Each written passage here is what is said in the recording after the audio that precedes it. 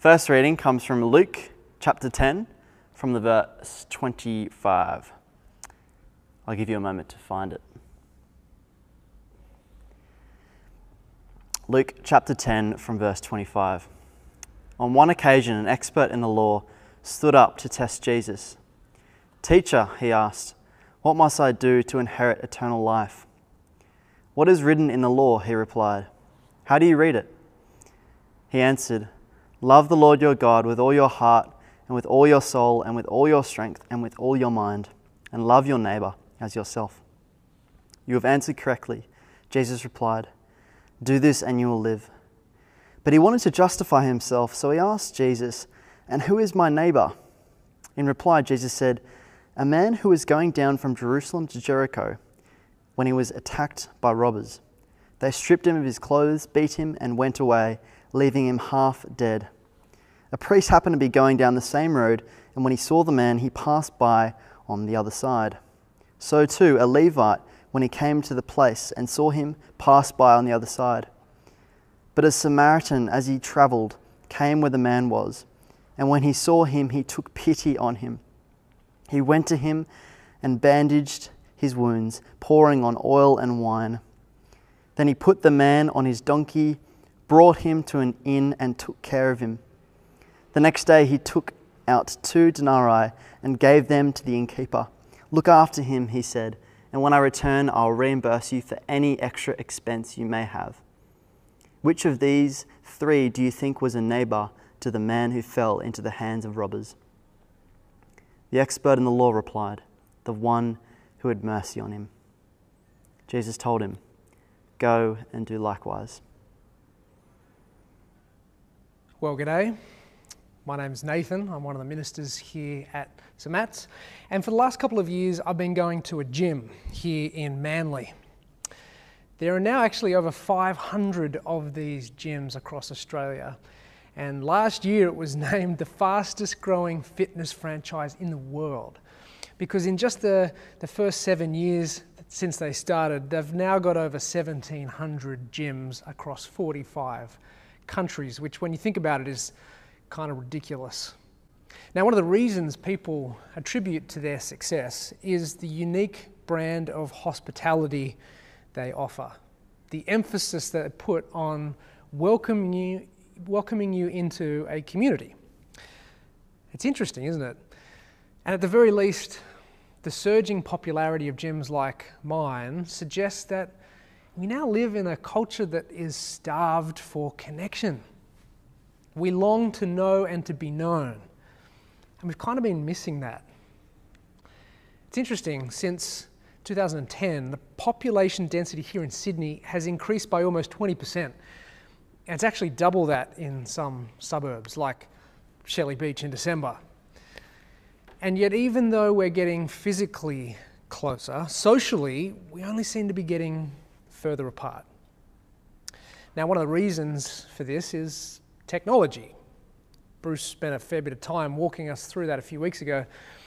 We're spending more and more time online. We're consuming more media on more screens, and then things like AirPods help to encase us in our own little private space, even when we're out in public. You can blame Apple for that one. Another reason is our relentless pace of life. Like, by us trying to jam more and more stuff into our already overstuffed schedules, and by our difficulty to rest. Deep, genuine relationship, it takes slow and restful time to develop, doesn't it? And these days we just don't seem to have the time for that. You know, even our architecture reflects our culture's retreat from public space. I took a look at my street this week, and the old houses still have usable front yards, which are kind of open to the street, but all the newer houses had either turned their front yard into a car park, or they'd whacked up a whopping great fence to protect their privacy. It seems gone are the days of sitting back on the front porch to catch the breeze and chatting to the neighbours over the fence. Now we kind of shut ourselves inside, don't we, to stop the aircon from escaping. We spend time in our backyard with our sweeping decks and our solar heated pools, our own little slice of secluded tranquility. If I just described your place, I'm not having a go. Actually, I'd love an invite. But it's fascinating, isn't it? The way that even our architecture has come to reflect this cultural shift. And the numbers are suggesting that we're struggling with this shift. In 2018, the Australian Loneliness Report was released, and it revealed that 1 in 4 of us are lonely. Over half of us say that we lack companionship at least sometimes, and 30% reported either only having one friend or no friends who they could call for help. When it comes to our relationships with those we live closest to, our neighbours, the stats are pretty startling. 1/3 of us have no monthly contact with our neighbours, and almost half of us don't have a neighbour we'd be comfortable calling in an emergency. Who is my neighbour? Well, the stats suggest many of us don't even know anymore. But the idea of neighbour sits at the very heart of our passage today and is the topic for the 5th week in our series.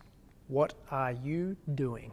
If you're joining us for the first time, we've been spending these last weeks just exploring what it looks like to grow deeper in our discipleship to Jesus. What are the things, the practices? What's the way of life that's going to help us to do that? Today's passage is easily the most famous exploration of the idea of neighbour, and it's here in Luke chapter 10. Kicks off with a lawyer who comes to try and trap Jesus. Verse 25, take a look. What does he say? "Teacher," he asks, "what must I do to inherit eternal life?"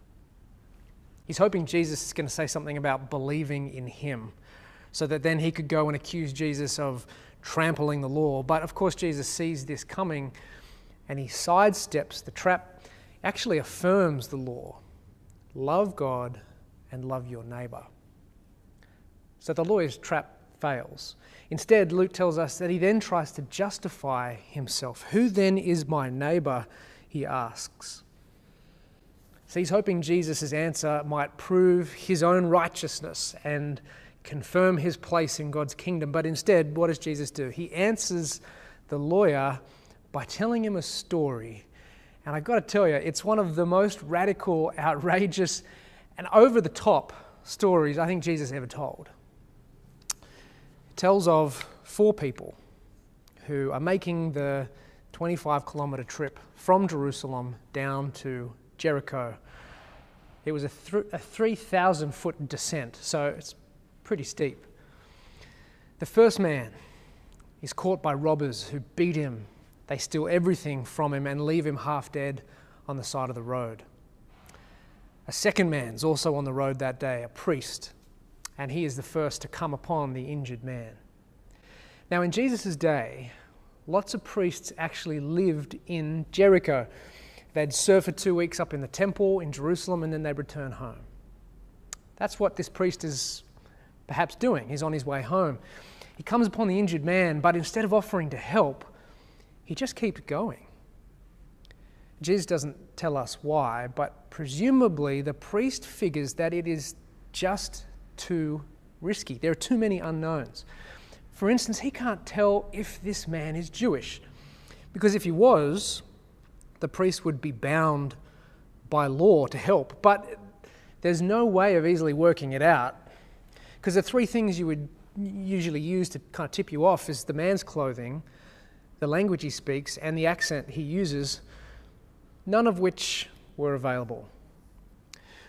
Also, he couldn't know for sure why the man had been left like this.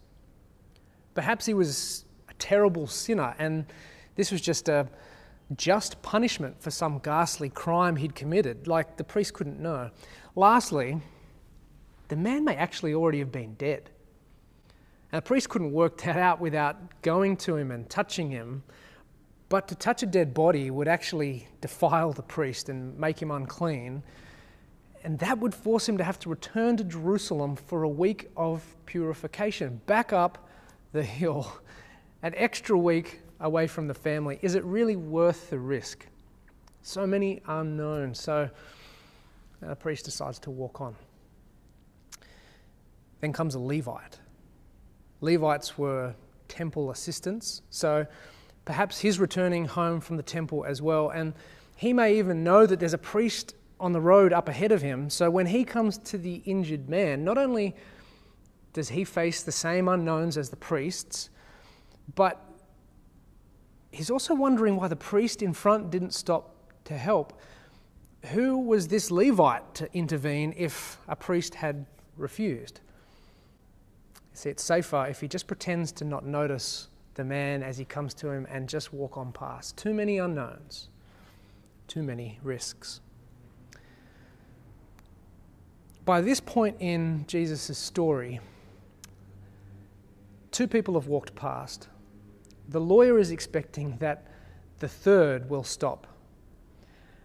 But there'd be no chance the lawyer would be expecting that to be a Samaritan. You see, Samaritans were bitter rivals with the Jews. There was plenty of animosity and hostility between them, sometimes even violence.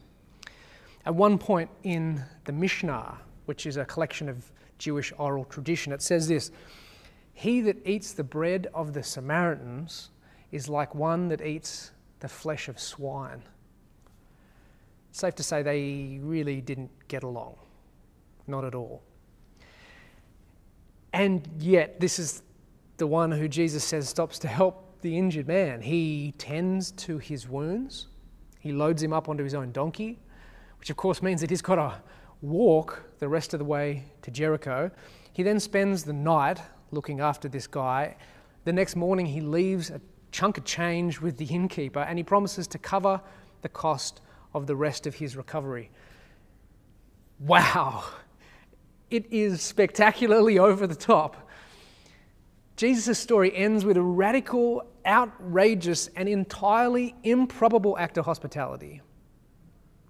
And it's in the face of enormous risk and significant cost. Like, the Samaritan is travelling through enemy territory. If he's stopped along the way carrying a half-dead Jewish man, who's going to believe his story? He spends the night in a Jewish city with every possibility there'd be an angry mob waiting for him in the morning, and he leaves the innkeeper with a blank check. Whatever it ends up costing, I'll pay it. It's crazy. And don't forget, he still does all of this for someone who is his bitter enemy. That's what's so extraordinary. He replaces hostility with hospitality. Go and do likewise, Jesus says. We go, oh yeah, okay, no worries. Love like the Good Samaritan. Okay, got it. You know, the Jews in the first century, go and do likewise, it's about as scandalous and improbable as when Jesus says to the rich young ruler, if you remember that encounter, when he says, go and sell everything, give to the poor, and then come follow me. I only noticed it this week, but the two conversations, this one and that one, are almost identical. They start with the same question: what must I do to inherit eternal life? Both of them try to justify themselves in following the law. And Jesus' answer to both the lawyer in today's passage and to the rich young ruler is virtually the same. You assume that you can earn your way into God's kingdom, but you can't, because you cannot keep God's law. Who is my neighbour? The lawyer asked Jesus. Who isn't? Comes Jesus' reply. Even the worst of enemies should be showered in your love. Jesus paints a picture of radical hospitality and of enemy love, regardless of the risk, regardless of what it costs. That's the kind of love God's perfect law demands, and it is utterly beyond the lawyer, and in truth, it's utterly beyond us as well. Turns out there is only one with the kind of love that is as radical and limitless as the Samaritan in this story. And of course, that's the storyteller himself. And in fact, as radical and outrageous and improbable as the Samaritan's hospitality is, it's got nothing on God's hospitality.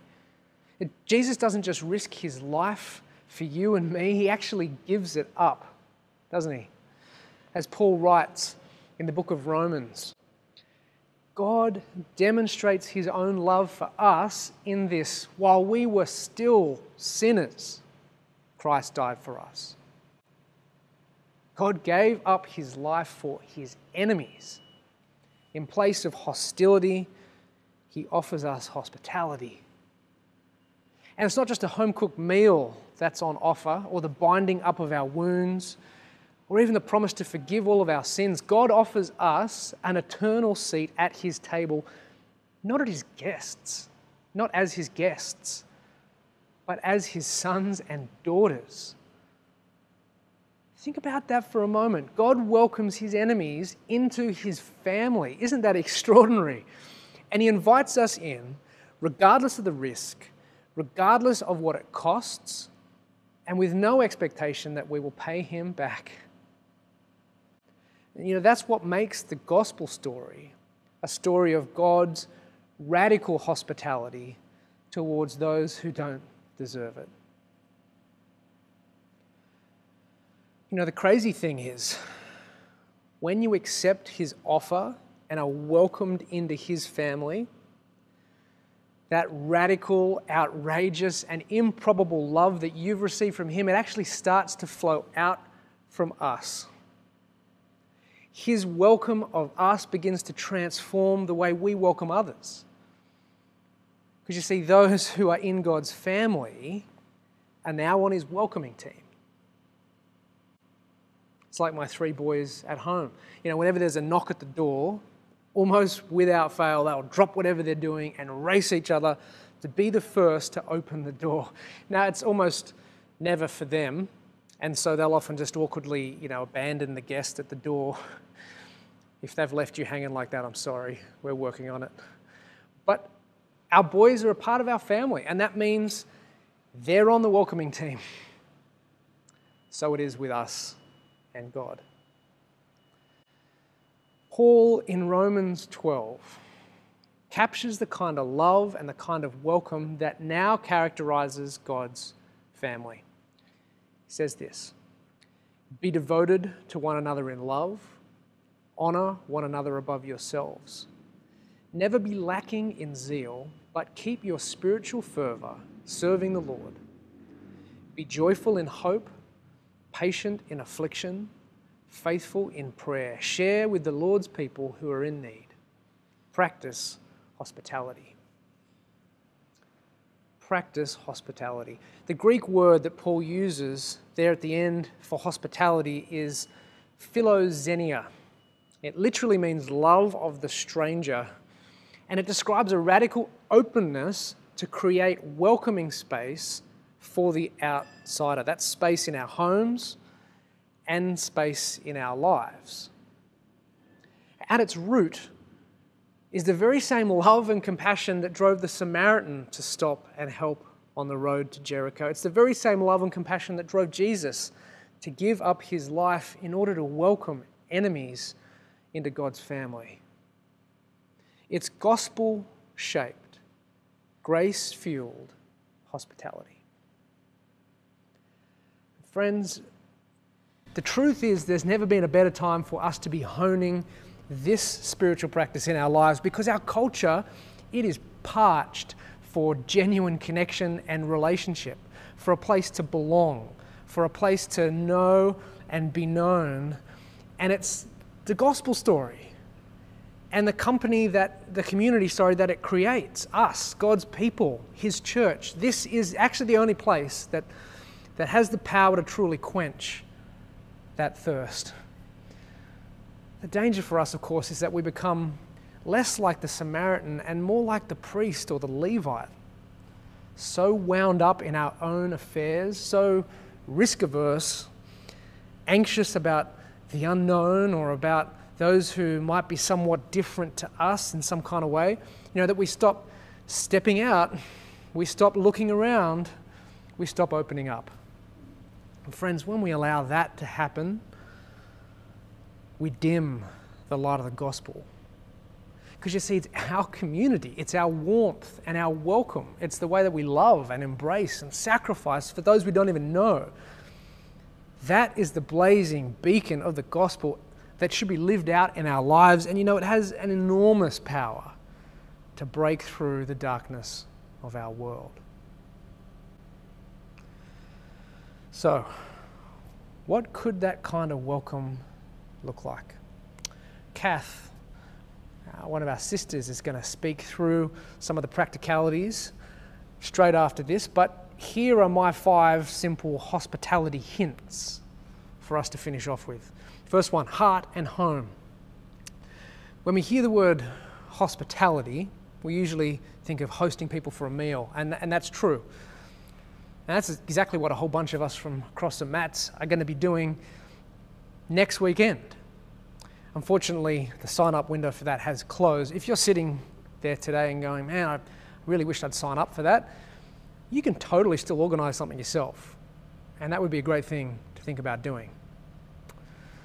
Hospitality is more than just a meal, though. It's as much an attitude as it is an action. When we open up space in our hearts to welcome the outsider, it actually starts to reshape a whole bunch of things.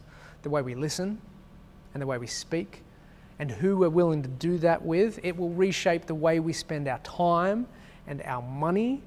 It'll reshape our prayer life and our weekly rest. You know, the Samaritan manages to show remarkable hospitality without even using his home. We can do it with a phone call, with a thoughtful text message, or running an errand for someone. When we open space in our hearts to welcome the outsider, when we make it a way of life, everything changes. Number 2, look for lonely. Have a quick think. Who do you know that needs to be welcomed in? Seriously, have a quick think. Who do you know?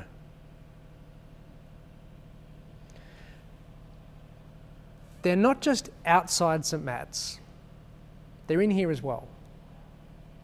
And too often, we just don't see them. Or when we do, we can always find plenty of reasons to not offer the invitation, can't we? But those of you who are great at this, who've been honing this practice for years, they're always on the lookout for those who need an invite, and they can spot them in a moment. And they don't just notice, but they act. And so for many of us, half the battle is simply that we're not aware. So we might just need to look up and step out a little more. Number 3, fight easy. It is always going to be easier to just hang with your people, you know, those that you know and that you feel comfortable with already. That's always easier. But if we allow ease to call the shots on when we're going to practice hospitality, then we never will, because it will always be easier to not. So fight easy. Like any of the spiritual disciplines, expect that hospitality will take time and effort for you to develop within your life, and it's going to take you being intentional, because hospitality is never accidental. Number 3, accept risk. Just like it'll never be easy, hospitality will never be totally risk-free. There's always going to be some kind of unknown. That's actually just the nature of welcoming the stranger. And if you find the unknown makes you anxious, guess what? You're just like everyone else. It's a natural part of this. Start slow. You know, maybe just begin with welcoming the outsider here at church on a Sunday where you might feel safer. And remember, what is unknown to us is not unknown to God, so entrust it to Him. That doesn't mean we should be reckless or take foolish risks, but to embrace hospitality is to actually accept the fact that it won't always be comfortable, and that's what makes it so powerful.